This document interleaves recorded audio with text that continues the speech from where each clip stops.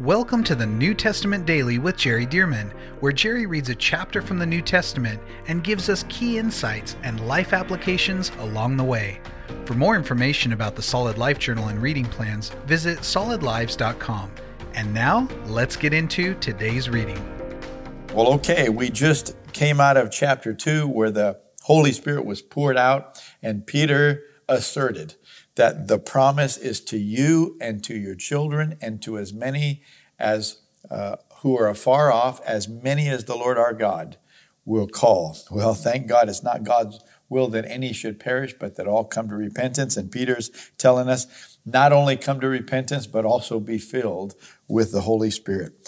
So here we are, Acts chapter 3 now, and it ended the chapter in chapter 2 to say that the church was meeting consistently in the temple and from house to house, and that the Lord was adding to the church daily those who were being saved.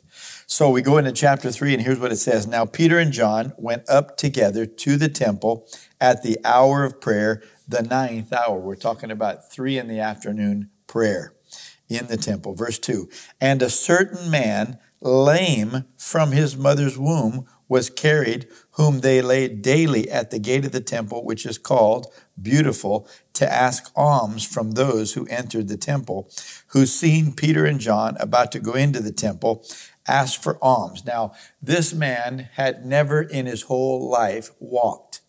So, lame from his mother's womb, he'd never walked. So you can imagine the muscles did not look like muscles. The legs did not look like normal legs. Just skinny, frail things, no doubt, could never walk.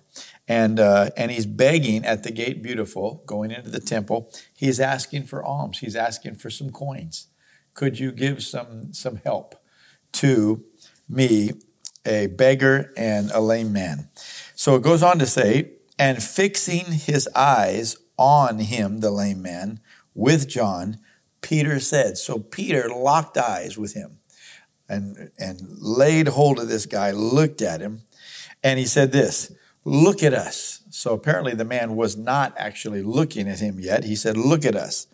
Verse 5, so he gave them his attention, expecting to receive something from them. So this lame man is thinking, well, they must be asking me to look so that they could put something in my cup or whatever it is he was holding out there.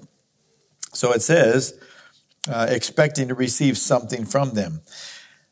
Then Peter said, silver and gold I do not have. I don't have money to give you, okay? Silver and gold I do not have, but what I do have. Listen to that. But what I do have. Isn't that interesting? I don't have money to give you, but what I do have. Well, what did he have? Well, let's find out. But what I do have, I give you.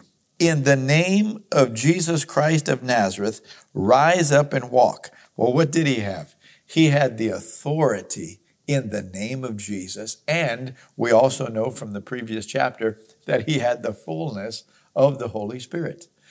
This also requires, I think, that we remember that when Jesus first sent out the 12 apostles in Matthew chapter 10, he said, freely you have received, freely give. Freely you have received, freely give. And Peter says here, but what I do have, I give you. So what did he have? He had something that he received from Jesus. He received the authority in Jesus' name, and he received the outpouring of the Holy Spirit from Father God and from the Lord Jesus Christ.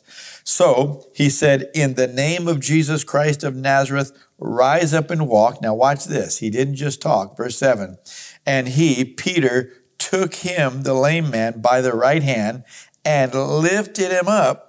And immediately his feet and ankle bones received strength. Can you imagine what that felt like to this lame man who had never walked? And all of a sudden, somebody might say, oh, I got a chill down my spine. Or, man, I just felt electricity all over my body or something, right?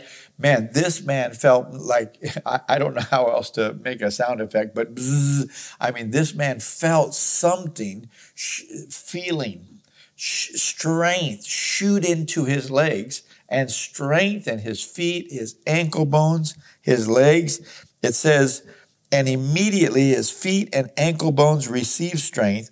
So he, leaping up, this man who had never walked, leaped up, stood and walked and entered the temple with Peter and John. See, Peter and John are on their way into the temple to pray. Well, this man went with them. It says he, leaping up, stood and walked and entered the temple with them, walking, leaping, and praising God. Well, I see at least two miracles here. Number one, the miracle, or it's really a healing. It's really a healing. His legs were completely healed. Okay, so that's one, if we could call it a miracle in a generality. It's a supernatural event. His legs were healed by the power of God. And so that's one. But the second is, even if your legs went from being lame to being healed, that doesn't mean that you're coordinated. That doesn't mean that you know how to walk. The man had never walked before.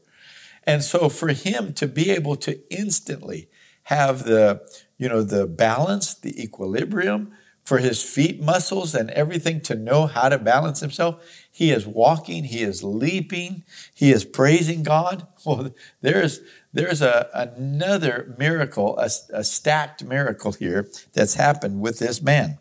And so they are going into the temple. This man, you can imagine the joy. He's jumping up and down. I'm healed, I'm healed. Verse 9, and all the people saw him walking and praising God. Why? This guy's so happy. And so obviously he's catching attention because, he's praising God like nobody else in that temple is praising God that day. Verse 10, then they knew that it was he who sat begging alms at the beautiful gate of the temple, and they were filled with wonder and amazement at what had happened to him. So these people, they realized, that's the guy we pass all the time at the beautiful gate who begs for alms. And look at him. He's walking. He's healthy. And so they're filled, notice, not with faith. They're filled with wonder and amazement at what had happened to him.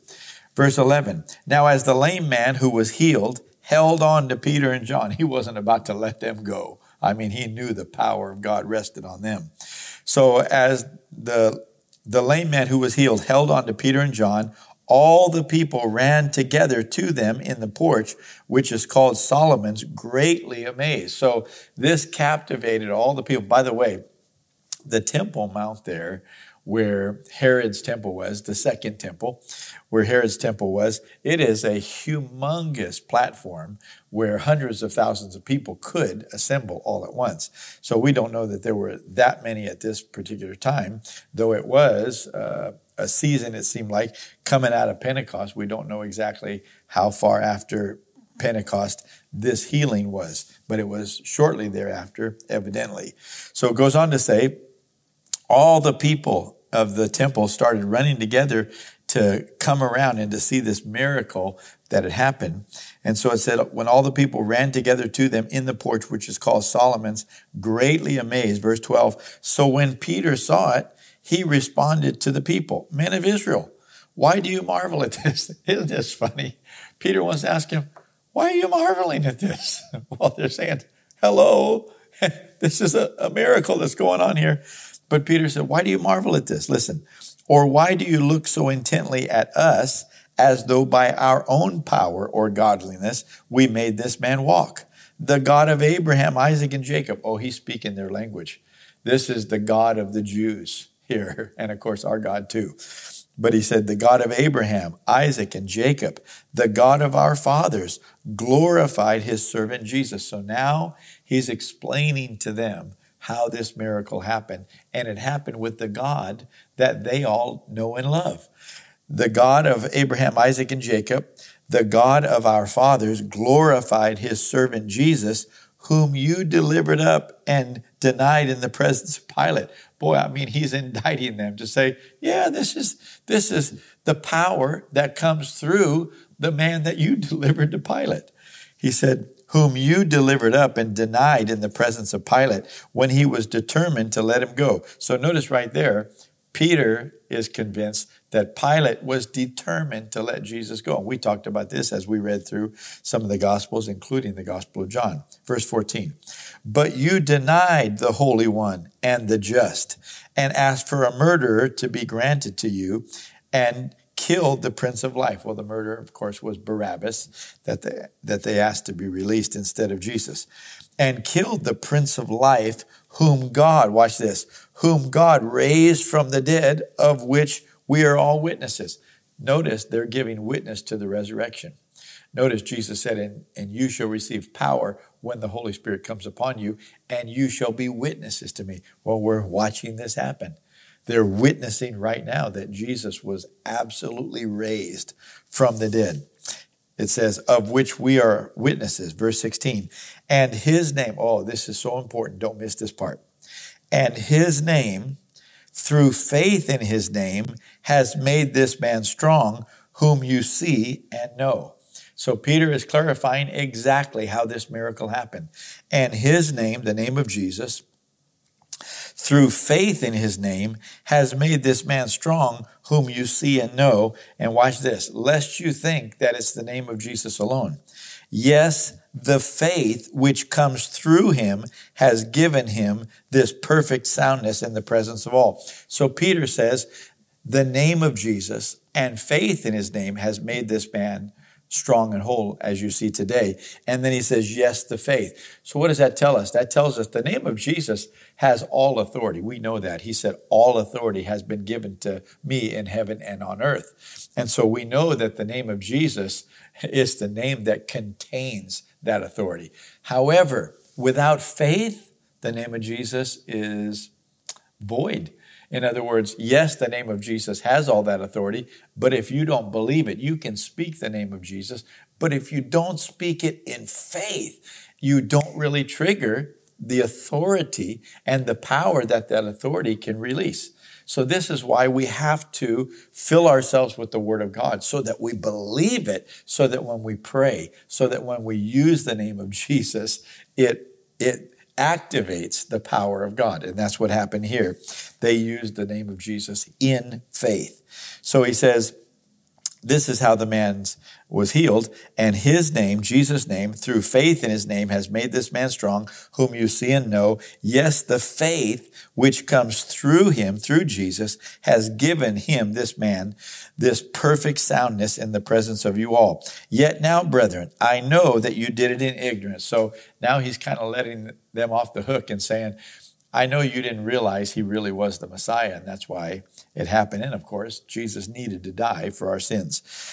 So, yet now, brethren, I know that you did it in ignorance, as did also your rulers. But those things which God foretold by the mouth of all his prophets, that the Christ, or the Messiah, would suffer, he has thus fulfilled. Repent, therefore, and be converted. I know you did it in ignorance, but you still need to repent of it.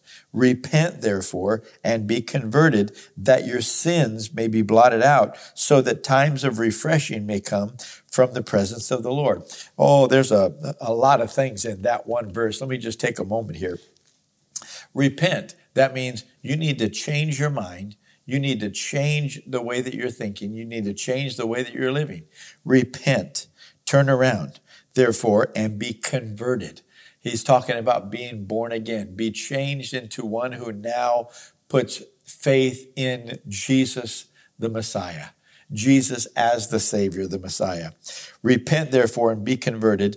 Watch this. That your sins may be blotted out. Well, I thought Jesus paid for all the sins. He did. But until we repent, until we confess those sins, until we acknowledge that those sins exist, then it's not covered. In other words, it'd be like somebody says, hey, I'm going down to the grocery store and I'm going to buy $500 worth of groceries for you. Just stock your shelves up.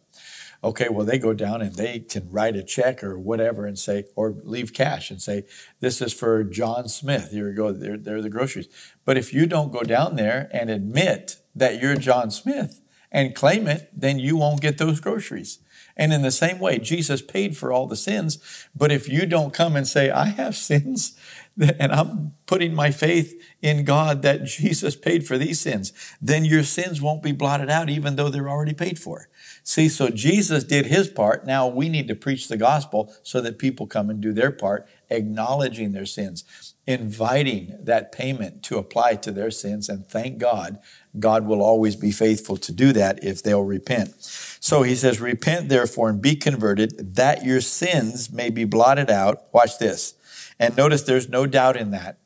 Nobody is going to humbly repent and not have their sins blotted out because Jesus paid for them. God wants to forgive sin.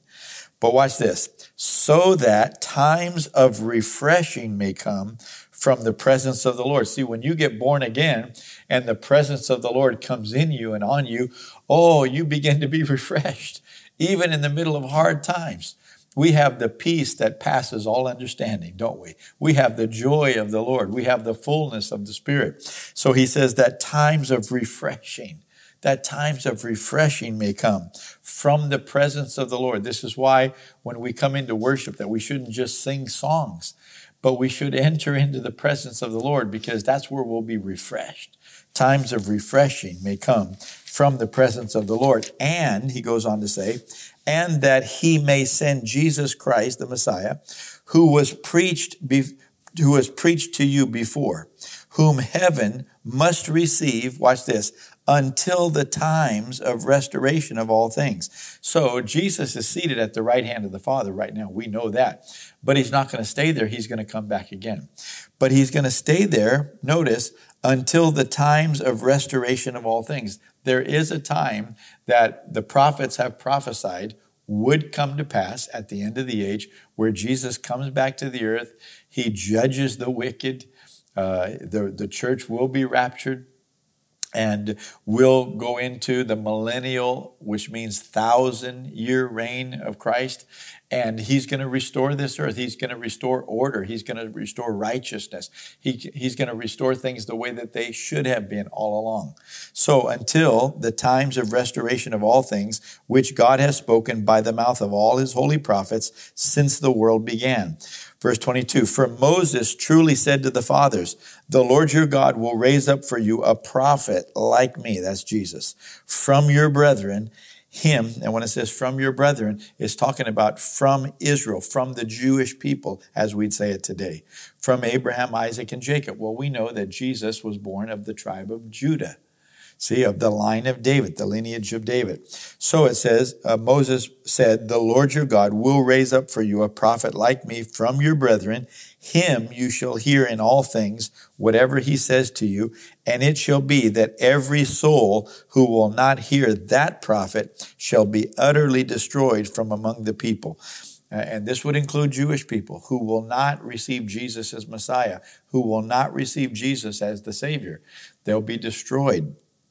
And this is ultimately talking about going to hell forever and ever. May that not happen to anybody that's on this video reading today. No, let's put our faith in Jesus. Verse 24, yes, and all the prophets, Peter's still talking, yes, and all the prophets from Samuel and those who follow, as many as have spoken, have also foretold these days, talking about these New Testament days. You are sons of the prophets and of the covenant which God made with our fathers, saying to Abraham, and in your seed all the families of the earth shall be blessed.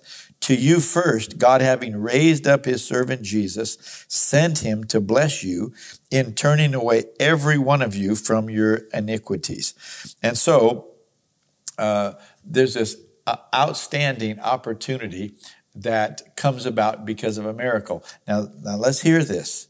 This is what God wants to do today. Now, it doesn't have to happen this way every time. But if we will minister healing, if we will minister the power of the Holy Spirit, when the power of God manifests, people open up to hear. And then when we preach, when we teach the Word of God and preach the Word of God, that's when faith comes. And that's when people can get saved. See, and so we're going to see in the next chapter that many more are going to be swept into the family of God. Many more are going to be added to the church because this miracle opened up their hearts to listen. And then when the word of God was preached, man, faith came, and so many of them believed. Not everybody in Jerusalem, but many we'll see in the next chapter. So praise God. Let's be sensitive to the Holy Spirit. Let's be ready to minister in the name of Jesus. Let's be ready to use that authority to release the power of God. God wants us to do this. Now, of course, I believe personally that this miracle was a manifestation of the Spirit. It was an instant healing. It was what I believe is one of the 9 manifestations of the Spirit outlined in 1 Corinthians 12 called the gifts of healings. The gifts of healings, plural in both words, gifts of healings. And so this was one of those gifts, and a healing occurred.